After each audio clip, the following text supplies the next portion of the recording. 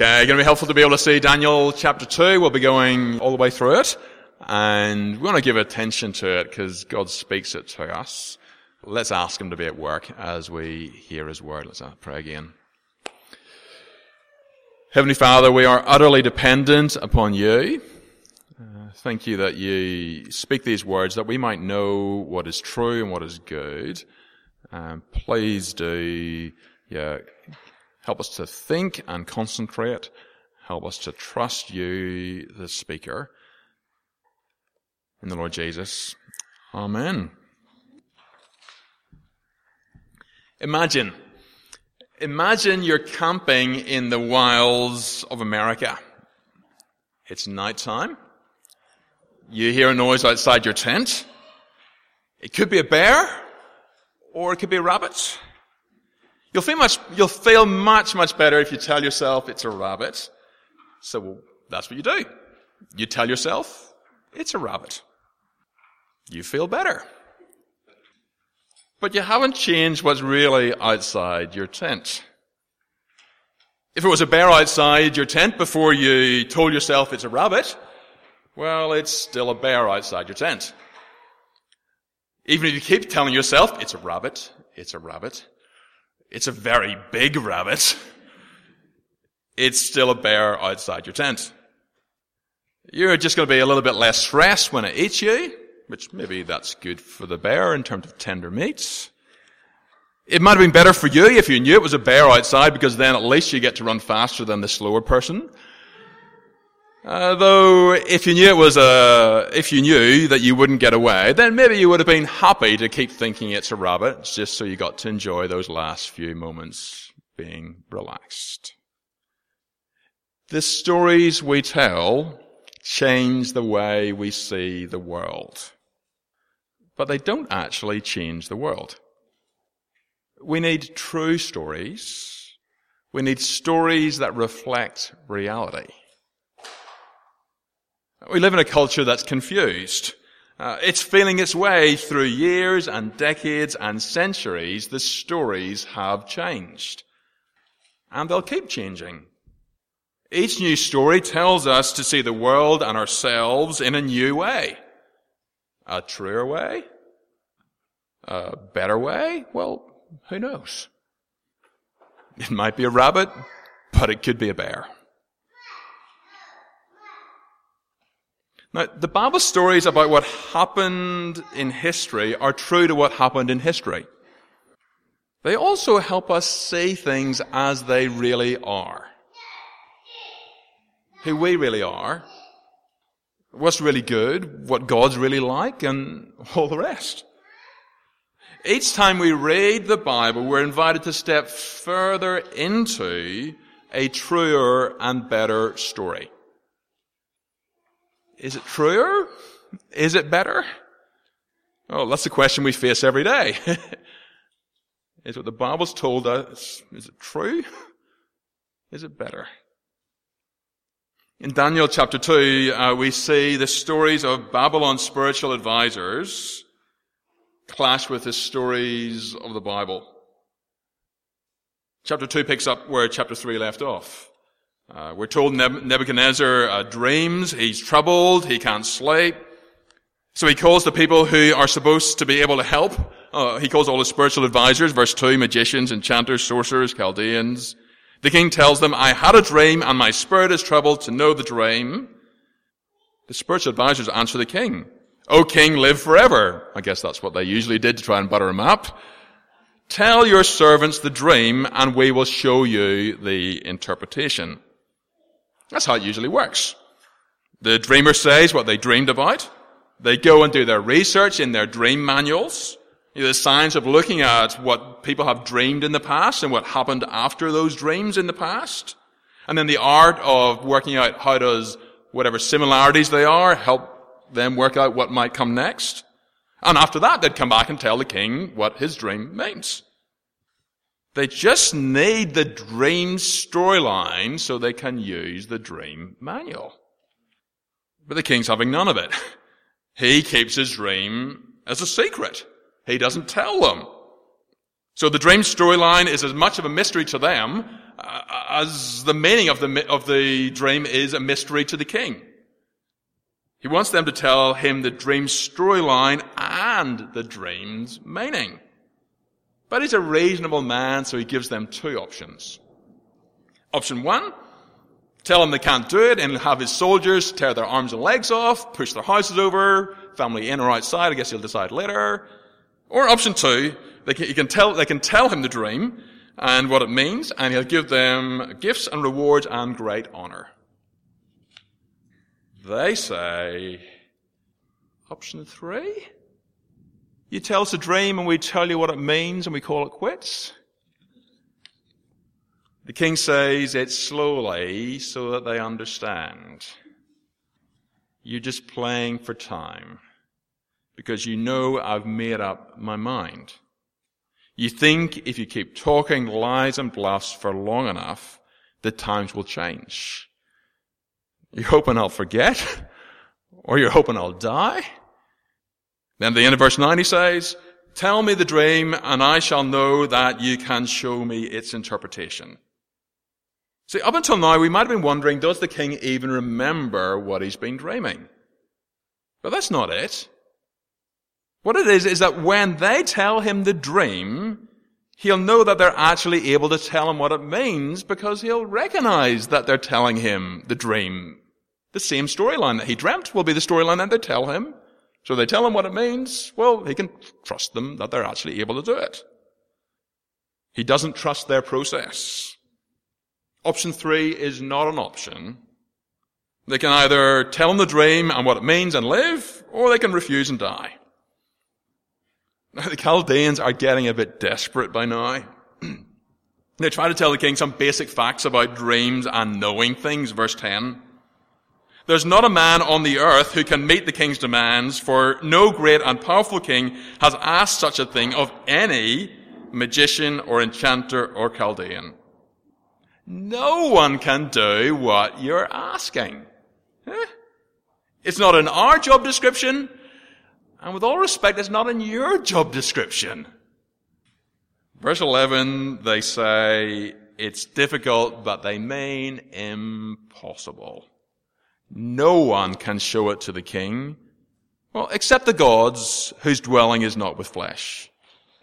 So, you understand what they're saying here about the gods? See, no human can tell someone what they dreamed last night. The gods could, because they know, but they don't live with flesh. They don't live with humans. The immortals aren't in amongst the mortals. None of them are coming to tell you, king. And none of them are coming to tell us so we can tell you. They're saying the gods don't speak. So these people, they worship the gods. They have houses for the gods, temples. But the gods don't speak.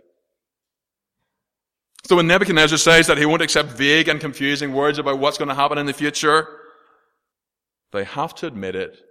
The gods are silent. Nebuchadnezzar is understandably frustrated, angry, and furious. He's just wasted 5 minutes of his life with these jokers.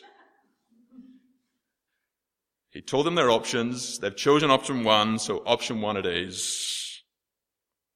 He gives the order. The guards start rounding up all Babylon's wise men to kill them. And we say that includes Daniel and his companions. Now, they're being rounded up for slaughter, and they haven't even heard why they're being rounded up for slaughter. So Daniel asks why. The king's captain tells him. Daniel buys some time. He makes an appointment with the king to tell him what his dream means. And as he makes that appointment, I think we're supposed to remember chapter 1, verse 17. We were told that Daniel had understanding in all visions and dreams. See, the gods may be silent, but God in heaven is not. So Daniel probably did that course on the Book of Dreams during his University of Babylon Masters in Wisdom degree. But he obviously doesn't need the book. His senior lecturers have already failed the tests. Daniel doesn't need the Book of Dreams. Daniel needs God, and he knows it. So verse 18, he tells his friends, He tells them to seek mercy from the God of heaven concerning this mystery, so that Daniel and his companions might not be destroyed with the rest of the wise men of Babylon. So the king's dream is a mystery to them. What it means is a mystery to them. They don't know it, and they can't know it. They can't figure it out. That's pretty much what a mystery is in the Bible. Mystery doesn't mean something weird, strange, unusual. It means hidden, unknown, secret. It's a thing that is hidden. Sometimes it's a thing that was hidden. They ask God to show the hidden dream and the hidden meaning, the mystery. Now compare them praying to what the king's spiritual advisors did. Back in verse 11, they think the gods know. They think their gods won't tell them, so they don't even bother to ask. Daniel and the others, they think God in heaven knows. They think God in heaven can tell. So they ask him to tell. They realize they can't demand it. Verse 18, they ask for mercy. They ask for something they don't deserve. But they're asking him to do what they're convinced he can do. And he does it. Verse 19, God reveals the dream and its meaning to Daniel in a vision of the night. And as Daniel thanks God for just how different the living, true, and loving and holy God is compared to the Babylonians' gods, well, I guess we see the difference. Verse 20, blessed be the name of God, blessed be the name of the one God, blessed be his name forever and ever, to whom belong wisdom and might. See, we know his might because, verse 21, he changes times and seasons. He removes kings and sets up kings. Whatever happens, he is in control. All the might, all the power, all the authority are his. All the wisdom too. His wisdom has no limits. The things that I said there at the very end of verse 22 about knowing what is in the darkness, about light dwelling with him, that's the way of saying that nothing is unknown to him. Not even the things in darkness. Nothing is beyond his understanding. He shines light everywhere. But he doesn't just know and understand. He tells. Middle of verse 21. He gives wisdom to the wise and knowledge to those who have understanding. He reveals deep and hidden things. Verse 23. You have given me wisdom and might, and have made known to me what we asked of you. For you have made known to us the king's matter. So the king's secret dream is no longer hidden from Daniel. The secret meaning of the dream is no longer hidden from Daniel, because God revealed the mysteries. God uncovered the secrets. So Daniel, one of the exiles from Judah, is brought to the king. The king asked, are you able to make known to me the dream that I have seen and its interpretation? Daniel said, well, it's not so much me as God in heaven. Verse 27. In case we weren't paying attention or the king hasn't noticed, Daniel says, no wise men, enchanters, magicians, or else astrologers can show the king the mystery that the king has asked. They failed. Their gods failed. They couldn't tell the secret. But there is a God in heaven, verse 28, who reveals mysteries, and he has made known to King Nebuchadnezzar what will be in latter days. He gave the dream. God has showed you what's coming next. Your dream and the visions of your head as you lay in bed are these. To you, O king, as you lay in bed came thoughts of what would be after this. And he who reveals mysteries made known to you what is to be. But as for me, this mystery has been revealed to me, not because of any wisdom that I have more than all the living, but in order that the interpretation may be made known to the king, and that you may know the thoughts of your mind. You hear what he's saying? God revealed it to the king. God revealed it to Daniel. See, it would be a mistake to step away from this passage thinking, wow, isn't Daniel amazing? No, God is amazing. He reveals what could not be known any other way.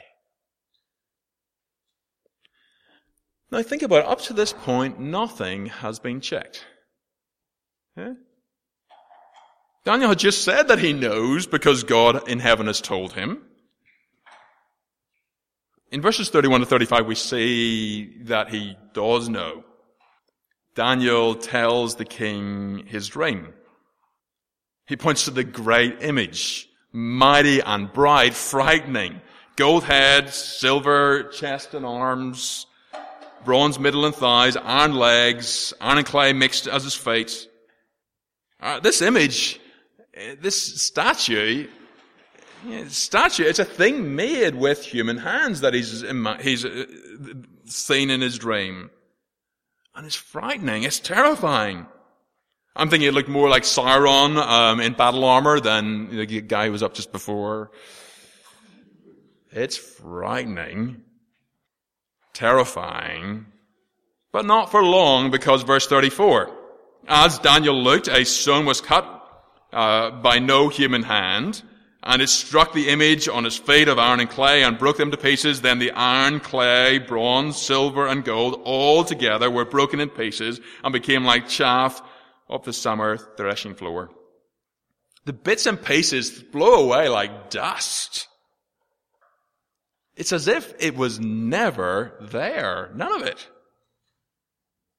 But the stone that struck the image became a great mountain that filled the whole earth. All this time the king is nodding. Yep, that's what I saw. That's what he saw. That's what happened to it. This is the dream he dreamt. That's why after he hears the explanation, he gives Daniel gifts that he promised. Verse 47, just glance down, he even says, truly your God is the God of gods and Lord of kings and the revealer of mystery, for you have been able to reveal this mystery. He told the secret. He told it because God enabled him to tell it. That's one of the big thoughts of this chapter. That God reveals mysteries. God reveals what we wouldn't know without him. This is why the Bible speaks so strongly against all other religions and spiritualities. Palm reading, tarot, Ouija, the Quran, the Book of Mormon. None of them reveal what they claim to reveal. What they reveal isn't true. God in heaven is the living and true God. Only he reveals reality.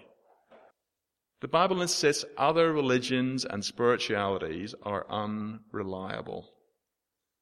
But it's not just alternative spiritualities that lose sight of reality. It's just as foolish to try to work out everything as if there is no God and nothing spiritual. Now, there's a lot to be learnt from non-Christian ecologists, ethicists, anthropologists, sociologists, psychologists, oleologists. We can learn a lot from people who investigate and think and describe as if there is no God. Or as if the living and true God isn't God. I take it that's what Daniel was doing for his 3 years that he was in Babylon Uni. He learned things.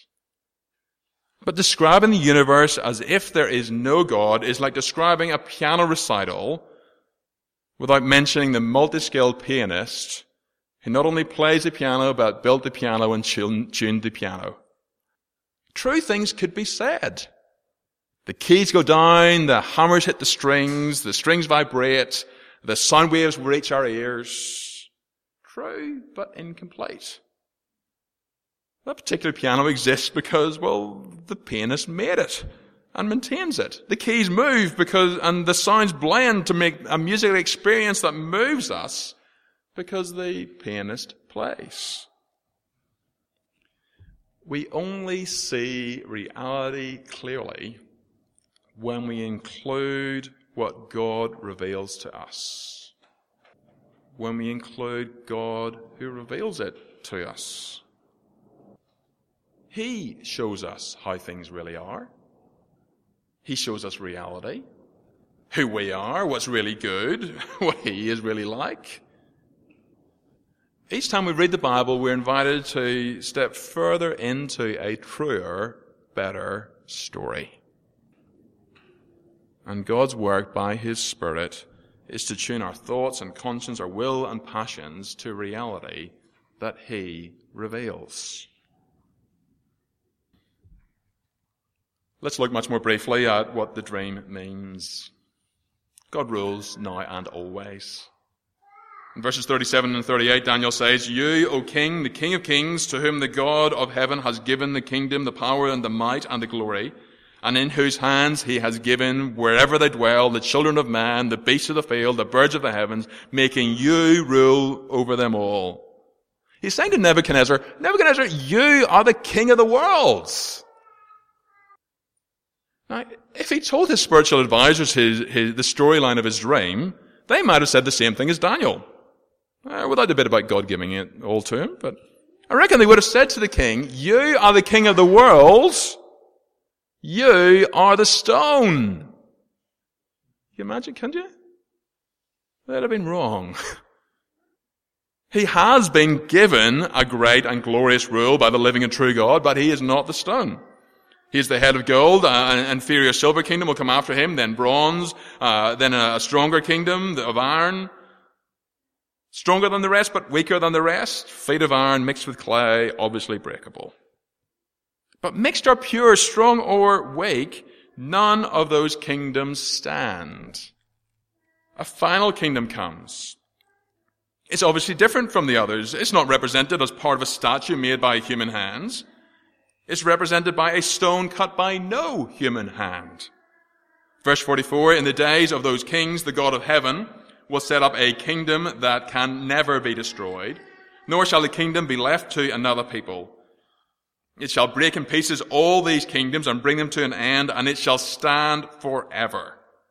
Just as you saw that a stone was cut from a mountain by no human hand, and that it broke in pieces the iron, the bronze, the clay, the silver, and the gold, a great God has made known to the king what shall be after this. The dream is certain, and its interpretation sure." Through the centuries, rulers and warriors have known they won't last, and their kingdoms won't last. Kings and kingdoms rise and fall. History books are full of evidence of what's happened to ancient civilizations. All that's left is the bits and pieces you can go and see in museums. All that's left are scraps of what life was like in Babylon, Medo-Persia, Greece, Rome. In some ways, kingdom after kingdom after kingdom after kingdom is expected. It's just what happens. Gold, silver, bronze, iron, inevitable. Empires rise and fall and are replaced by others which rise and fall and are replaced. But this dream says it won't always be like that. New for Nebuchadnezzar, not new for God's people. God already said it wouldn't be always like that. 800 years before Daniel, God told David what would happen in the future. He told David a mystery. He told David one of David's descendants would rule forever. And since then, God's people have been waiting for that ruler to come. Here in the dream, God gives to a Babylonian king is another picture, another promise, that a descendant of David will rule forever. When Daniel wrote, gold had already given way to silver. Babylon had already been defeated by the Medes and Persians. The Greeks came next, then the Romans. And while the Romans ruled, Jesus came into Galilee, proclaiming the gospel of God and saying, "The time is fulfilled, the kingdom of God is at hand, repent and believe in the gospel." And the gospels show us Jesus dying as king and rising to rule over everything eternally. The rest of the New Testament insists that Jesus already rules at God's right hand, that Jesus will rule in the future.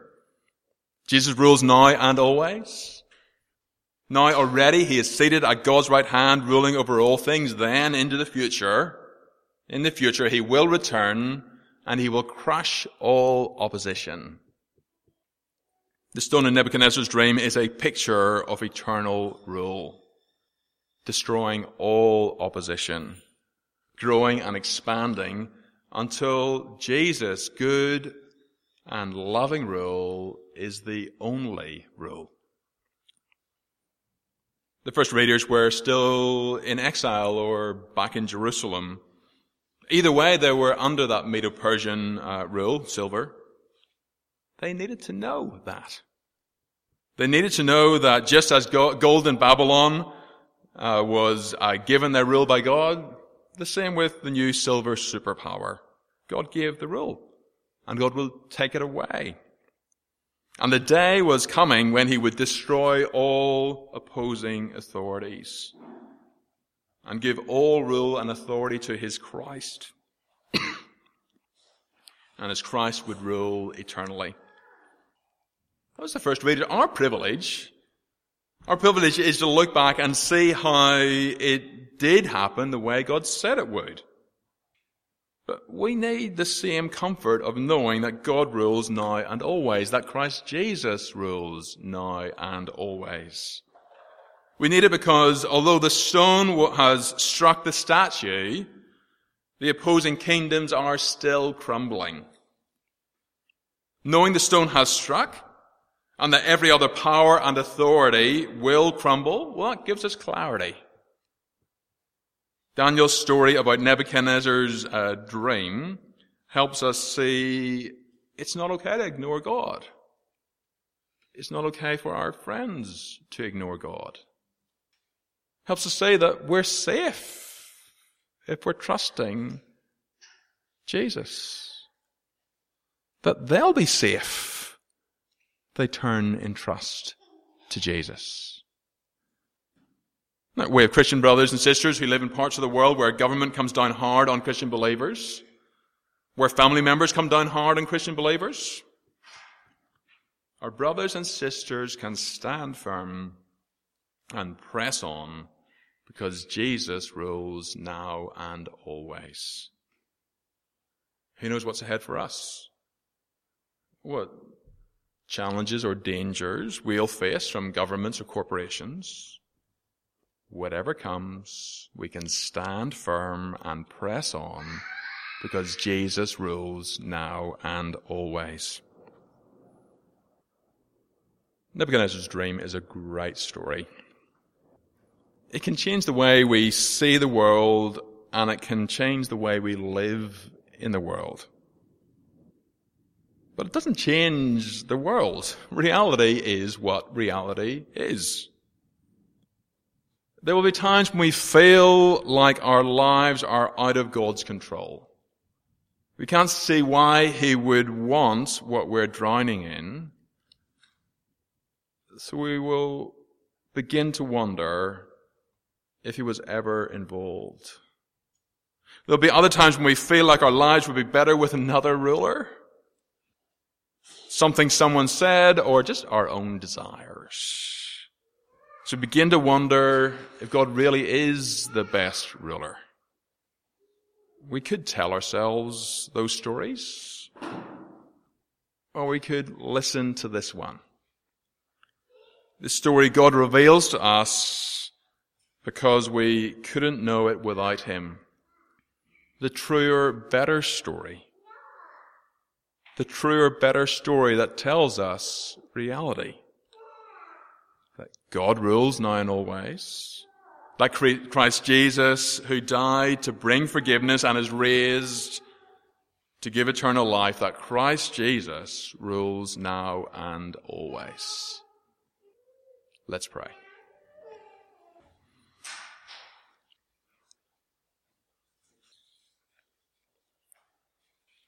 Heavenly Father, thank you that as we live in the confusion of hearing lots of voices, lots of stories, telling us what is, what will be, who we are, who you are.